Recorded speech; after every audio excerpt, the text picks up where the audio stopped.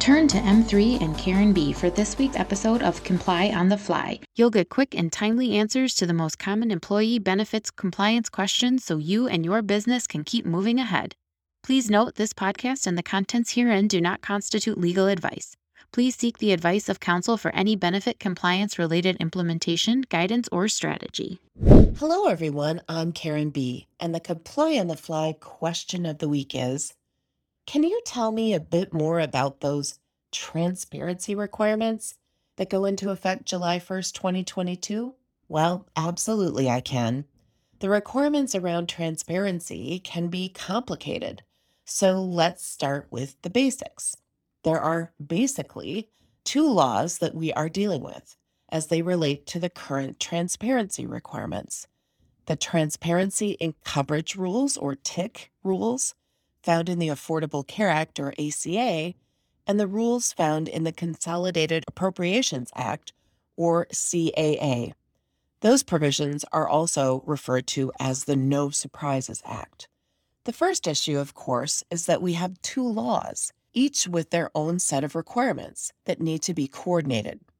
And so in August of 2021, many of the requirements were delayed so that the agencies could figure out how to coordinate efforts. However, some provisions have already gone into effect, such as the ID card requirements and the prohibition on gag clauses. But what important deadlines are coming up, and how do the requirements apply to you? These transparency requirements apply to non-grandfathered group health plans. And the compliance will apply depending on if you are fully insured or self-funded. If you are fully insured, carriers will generally have the compliance obligations, and if you are self-funded, they will apply to you as the plan sponsor. The first upcoming requirement is for the machine-readable file requirements, due July 1st of 2022. This provision basically requires carriers and plan sponsors to post machine-readable files containing in-network provider rates for covered items and services and out-of-network allowed amounts and billed charges for covered items and services out of network.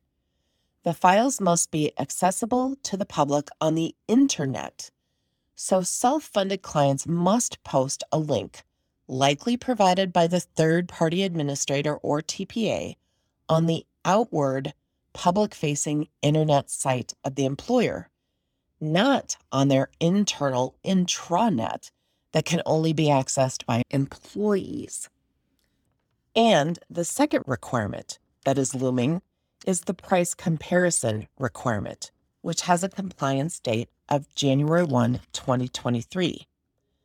This provision requires carriers and plan sponsors, so fully insured carriers and self-funded plan sponsors, to have a self-service search tool that can be used to research both in-network and out-of-network costs for 500 listed services and items. Later, the requirement will apply to all items and services, and that effective date is January 1 of 2024. Although the agencies have not released additional clarifying rules, both laws require the comparison tool, with the only difference being that the CAA, or Consolidated Appropriations Act, requires that the information be available by telephone. So stay tuned for further developments on that requirement. And that is your Comply on the Fly question of the week. Thanks for tuning in. What's on your mind? If you have a pressing compliance question, send it to askkarenb@m3ins.com. We'll do our best to cover it in an upcoming episode. You can now follow and subscribe to Comply on the Fly on Spotify, iTunes, and Google Podcasts. Make sure to tune in next week and encourage others to join us.